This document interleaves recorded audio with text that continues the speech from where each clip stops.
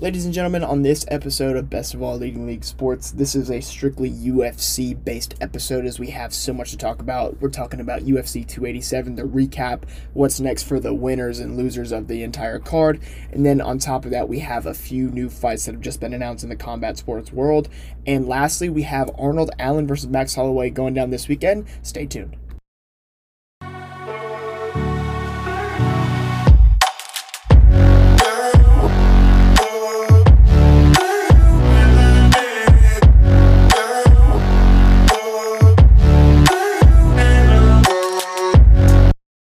So yes, ladies and gentlemen, UFC 287, first of all, was an insane experience. Thank you again to my mom for allowing me to have that for my 21st birthday. It was one of the best experiences, met so many great people. I was able to meet Justin Gaethje, I was able to meet Stephen Thompson, I was able to meet Vincente Luque, Kamaru Usman's manager, Ali Abdelaziz. I got to meet Cub Swanson, Claudia Gadella. I mean, I've met so many great people.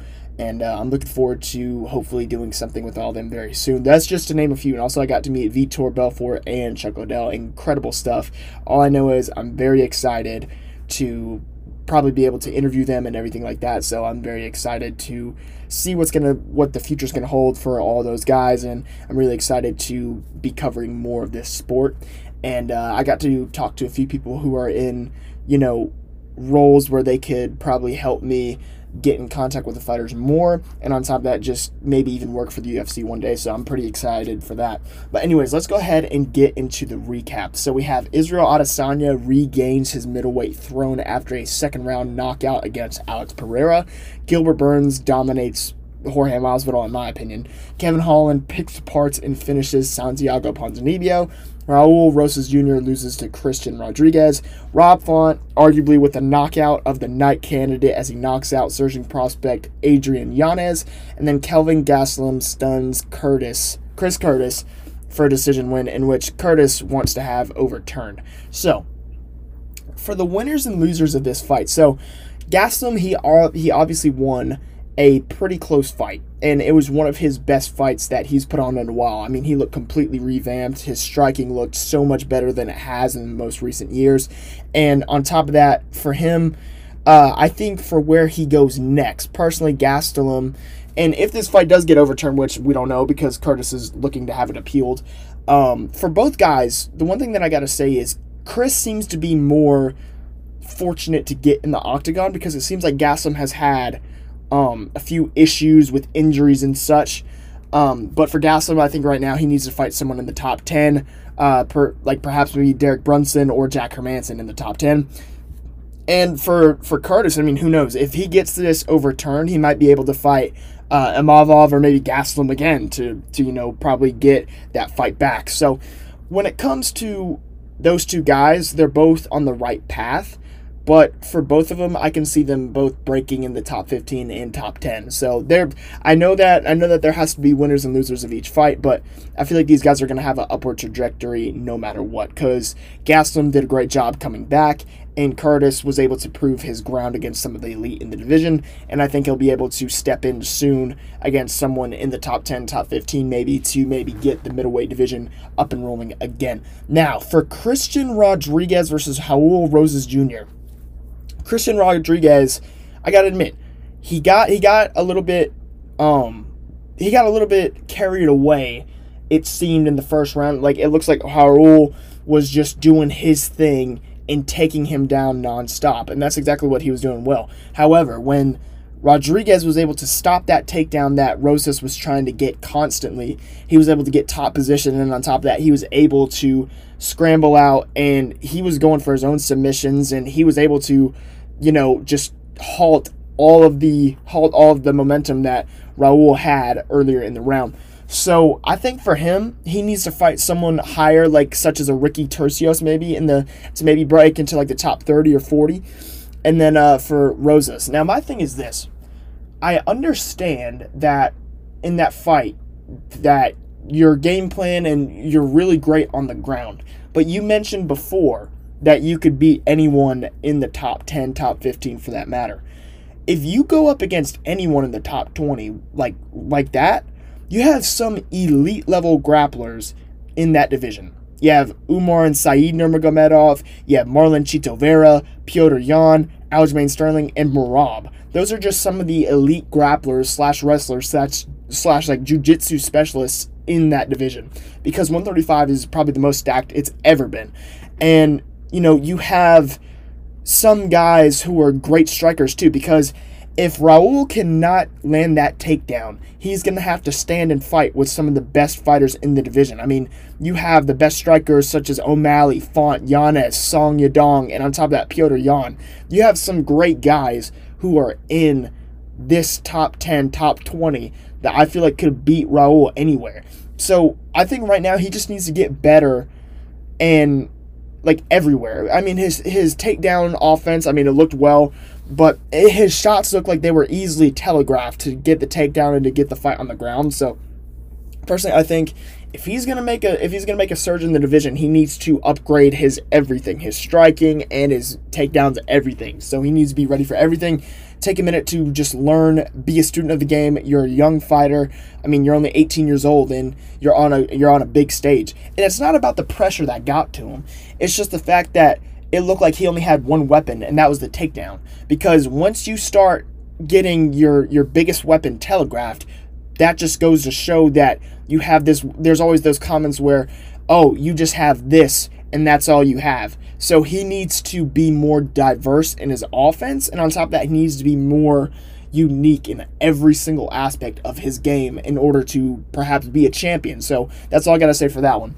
So then moving on, for Kevin Holland, I mean, he played a great distance game, and let me tell you, his striking looked really good against Santiago. He was able to pick him apart, and the best thing for him was how he was able to, it seemed, stay a little bit patient, and he was able to land shots whenever he wanted to, and he played a really great range game against Santiago. So I think for Holland, I think he deserves to fight someone in the top 10, top 15, because he's been fighting guys he's been fighting anyone that the UFC has been giving him for so long. I mean, he's fought Derek Brunson, he fought Vittori on short notice, he fought, you know, Hamza on short notice. He's fought so many guys on short notice, and he fought Stephen Thompson. And Stephen Thompson, I mean, he did a great job at fighting Kevin, and Kevin was getting picked apart, but still, he has not said no to someone.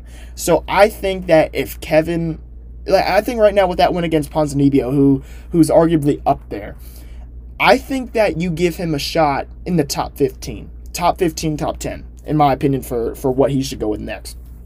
And for Ponzinibbio, I mean, I know he's going a little bit outside of the sport right now, but probably give him someone around the Kevin Holland, you know, like range of the rankings, someone like that, someone who's on the outside looking in. And you know, there's so many great fights that are for both of these guys, but all I know is that Kevin Holland should be on the ascension, going for top 10 or top 15. Then for Adrian Yanez, I mean, this guy was the one guy that I was very excited to watch. And here's the thing. I mean, he's a surging contender, and I understand that he has plenty of time in this game. And for him to lose against Rob Font, it's okay. It's completely okay. And like he got put up against a pretty high-level fighter. I mean, he was number 12, and he went up against number 6 Rob Font. And for Yanez, I mean, he shouldn't be discouraged. I mean, right now he's everything that he should be right now. And I think that you give him time, he'll be able to develop, and he'll be able to compete with some of the best in the division. Because, I mean, he took a great fight, and he took a risk, and, I mean, it didn't work out in his favor. He got knocked out, but still, it's okay. I think that you just give him a chance to develop a little bit everywhere, and on top of that, try to be a little bit more patient, because he was getting into a slugfest with one of the best fighters in the division with Rob Font.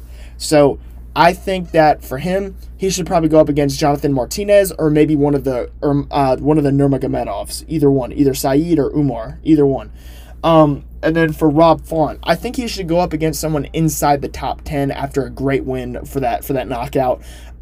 So one of the things that he entertained was Davison Figueiredo, who obviously had the first ever quadrilogy in the UFC, and he fought at 125, now he wants to fight at 135. So if he fights Figueiredo, I could see that, because Figueiredo's been fighting some of the best fighters in the world for the past few years at flyweight, and for him to move up, I think it makes sense. And if you give him a chance to move up to 135, Rob Font would be a fun fight, but if you give Rob Font maybe someone like Dominic Cruz or Piotr Jan right now, I think it kind of makes sense. So there's so many great, interesting fights happening in bantamweight. But let me tell you, out of every single like big division that I talk about normally, where we always say that there's things holding it back and everything, for this fight right here, and for this division right here, for any of these fights that I just mentioned for this division, there's so many great fights in bantamweight, and it seems like bantamweight is constantly rolling, and that's one thing that lightweight and welterweight, those are obviously great divisions, but it seems like it's not rolling as constantly as it should, because there's disputes with what the champion's gonna do or who wants to fight who and everything like that, and I understand that, but all I know is that I'm very excited to see what we have next for the bantamweight division. Now, when it comes to Gilbert Burns, after his great win against Jorge Masvidal, who retired, first of all, Masvidal, thank you for your career, thank you for everything you did inside the octagon, but for Burns, he's in a little bit of a predicament, like I just said. 170 seems like it's a little bit on a standstill right now, and the reason why, you got to take a look at what's all there. I mean, you have Leon going up against Colby, which is kind of, it's arguably not the best fight to make, personally, because, I mean, Colby hasn't fought for, like, about a year, and, I mean, I know he fought Jorge, and I know that Gilbert is going up against, you know, some of the best contenders right now, and he's been fighting, and he's won his last two, against Magny, and then he beats Jorge, so I think you give Gilbert a chance to go up against either Bilal Muhammad or Shavkat Rakhmonov, because it makes sense, because Khamzat is apparently chasing a shot at middleweight, and he said he wants to fight, you know, Adesanya. So all I know is, for these fights right here, I personally think that if you give Bilal to Burns, that would make more sense, because they're both arguing about who should get the next title shot after Colby, if that's actually going to happen. So if you give Burns and Bilal, I think that would just finally put everything to rest. If you give Bilal to fight Rakhmonov, or, you know, for him to fight Usman, I mean, those are a few other different things that Bilal could do. But I just think when it comes to 170, there's so many different options, but if you give Burns a shot to maybe go up against Kamaru, if Kamaru is even entertaining the idea of fighting at 170 again, or if he wants to fight Bilal, if he wants to fight Bilal or Kamaru or even Shavkat, and he wins those fights, I think he should probably get the next title shot. I mean, same thing with Bilal. If Bilal fights any of those guys, if Bilal fights Burns or Rakhmonov or Kamaru, I think he deserves to be the number one contender outright. No argument needed. So I think that's probably next for Gilbert Burns. Now, for the interesting thing about UFC 287, for the main event, for Adesanya and Pereira, as a fan, I wanted Adesanya to win. And the reason why is because it's great to see a redemption story, and on top of that, it's great to see the possibility of trilogies. We love seeing trilogies in the combat sports world. There's so many great trilogies inside the UFC. You had Stipe versus DC. So many, that's just one to name like a few. So all I know is, for after Pereira got finished, Adesanya said he wants to move on to another chapter, and there's speculation that there needs to be a third fight, which, in my opinion, I kind of didn't see where that came from. But now I kind of see it. I kind of do. But I can see why Izzy says that. And the reason why is because for Pereira, look at how many guys he had to fight just to get a title shot. He had his debut, then he beat Bruno Silva, then he knocked out Sean Strickland, then he beat Adesanya. So he only had 4 fights into a UFC title shot, and he won the title, and then he lost again. So all I'm saying is this. I think that if, the division right now is stacked for middleweight. I mean, there's so many great guys. You have Cannonier, you have Vettori, you have Whitaker, you have Paulo Costa, who might be fighting Khamzat next. All I know is that there are so many big things and so many questions that need to be answered of who is the outright next in line for Adesanya. And that's what I'm going to get to in a minute. But apparently there's been an announcement that Pereira wants to fight at 205 next. And I think that's a great idea. And I'm not saying because now that Adesanya, I know that there's a lot of Izzy fanboys. I mean, here's the thing. I am a fan of Israel. But all I'm going to say is this. I'm not going to go with the narrative where it shows Adesanya says, oh, well, you know, I ran him out of the division. He didn't run him out of the division. And on top of that, I really like the idea of Pereira moving up to 205. The reason why, do you know how many great fights there are at 205 for Pereira? Pereira has so many great options. I mean, you give him a chance. Well, first of all, this is my first point about going up to 205. First things first, I don't think he deserves a title shot immediately. I don't think he deserves it immediately after, fighting Jamal Hill. I don't think so. But look at how many fights there are in light heavyweight for Pereira. You have Anthony Smith, you have Rakic, you have Johnny Walker, Uzdemir, Blachowicz, Ankalaev, and Yuri Prochazka. You have so many great fights for Pereira to be welcomed in the 205-pound division. But like I said, I just don't think that Jamal should fight Pereira outright already, unless Jamal is entertaining that idea. So all I'm saying is there's so many great moves for Pereira in his next fight. So I really do think that if you give Pereira the opportunity to go at 205 and stay at 205, I think that Pereira can fight all of these guys. I mean, I don't know if he'll win because we've seen what happens when he gets caught by a shot, but I mean, that can be anybody, but I would love to see him go up against a heavy hitter such as Blachowicz or fight Yuri Prochazka. I mean, there's so many interesting fights for Pereira, so I think no matter what he does next at 205, it's destined to be a banger fight, and I'm really excited to see what he's going to do next. Now, for Adesanya, he won a great fight, and like I said, as a fan, I was excited about that because there's another potential fight in the future for them to have a trilogy in MMA, and I like that idea. But look at what he said. I mean, what he said is valid, but would I like to see him fight Pereira again? Yes. And there's speculation about maybe, Adesanya going up to 205 to challenge Pereira if he gets the 205-pound belt. I get that. But here's the thing. Adesanya has beaten everyone in the top 5, including Pereira. He's beaten Whitaker twice, Vettori twice, Cannonier, and Costa by finish. And now you have to take a look at Dricus du Plessis, who's been doing his thing, new prospect from South Africa, been doing his thing. He dominated Darren Till, and then he was able to knock out Derek Brunson, another great contender in the 185-pound division. So there's so many great fights that make sense for Adesanya. And I mean, there's been talks about Chimaev, but here's the thing: there's always talks about Chimaev. So what I think is next for Izzy, out of the best options, I think, well, if it's true for Pereira, ideally the Pereira fight would just be good to end it all. I mean, and one of the things that I do have to admit, as a fan, I commented crickets on his press conference post fight, and the reason why is because there was so much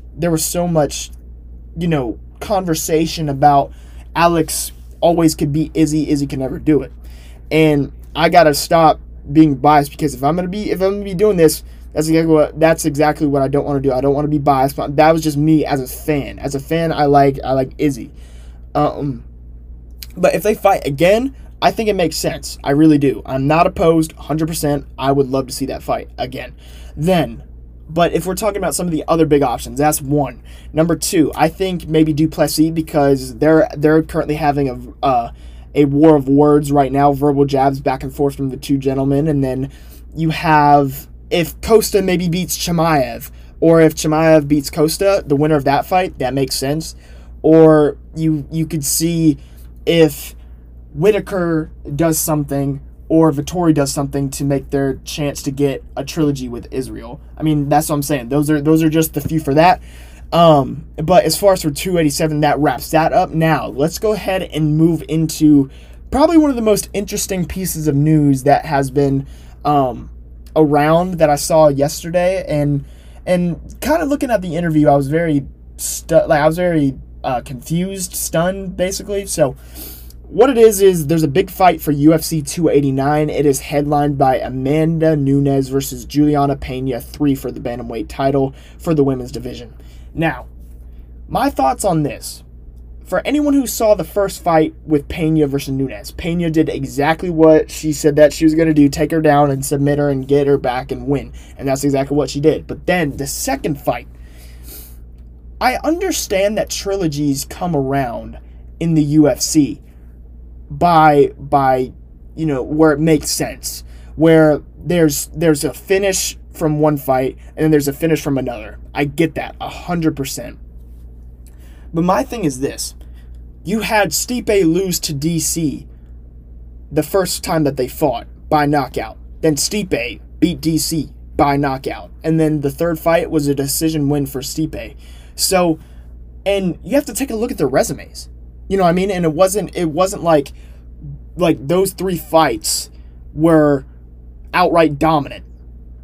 And like it wasn't something where someone would get 50-45 dominated on every scorecard. Because here's the thing. There was a lot of speculation that Pena got lucky on the first fight, everything like that. But guess what? She won. Whether she got quote-unquote lucky or not, she won. And then you have to take a look at the second fight that they had. Nunes came back and she nearly dominated every single round. And she was able to drop Pena and she was able to control Pena at times. But when I saw an interview with Pena with Ariel Helwani on the MMA Hour, one of the things that I saw was that Pena said that Amanda Nunes was not going to fight her.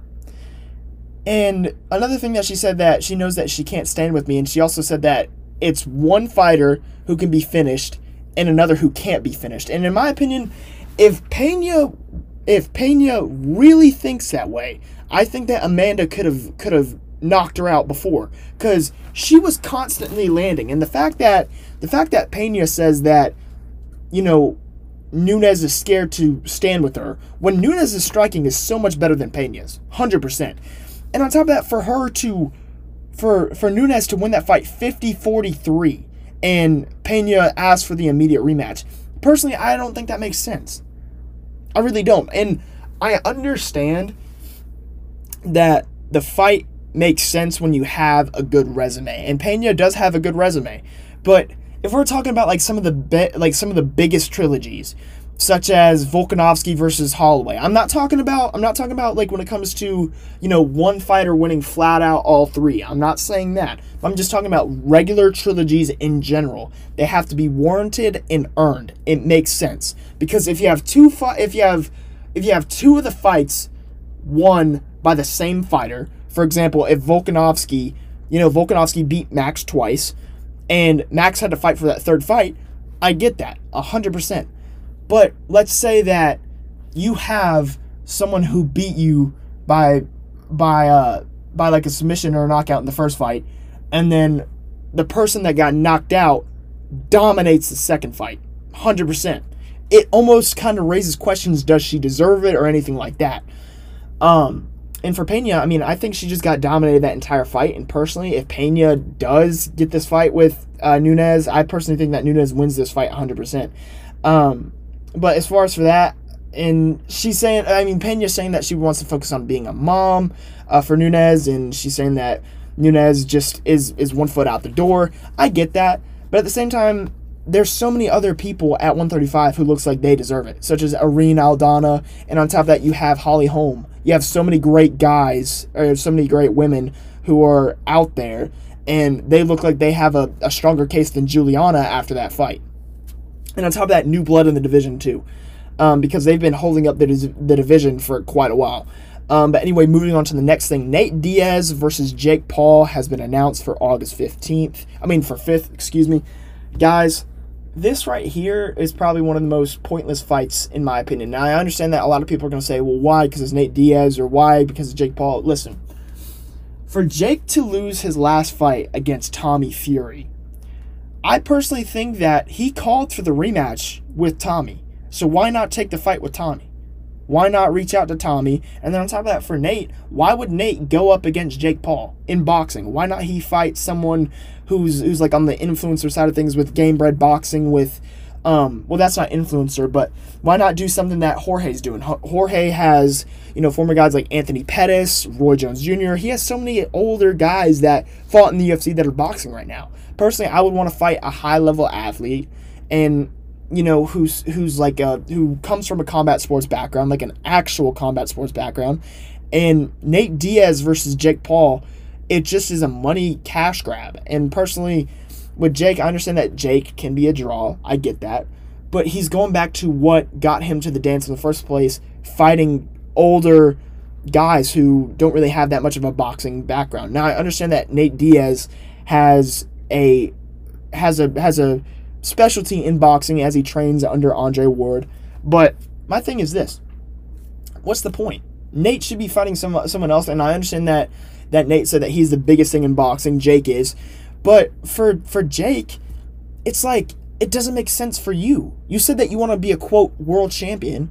You got to fight boxers to be a world champion. You can't just fight all these guys who are making their boxing debuts, and they're trying to become he's trying to become a champion, but you can't just do that by fighting guys who aren't even ranked on, the world boxing rankings. So I'm just saying, I think it just makes more sense when you fight people who are actual boxers, and you don't just do these types of fights, personally. And if Jake wants to be a world champion, like he says, he's going to have to stop fighting these type of guys. And I'm not saying that just because I like Nate Diaz. I do like Nate Diaz, but I'm being for real. In this fight, it just doesn't make any sense for either.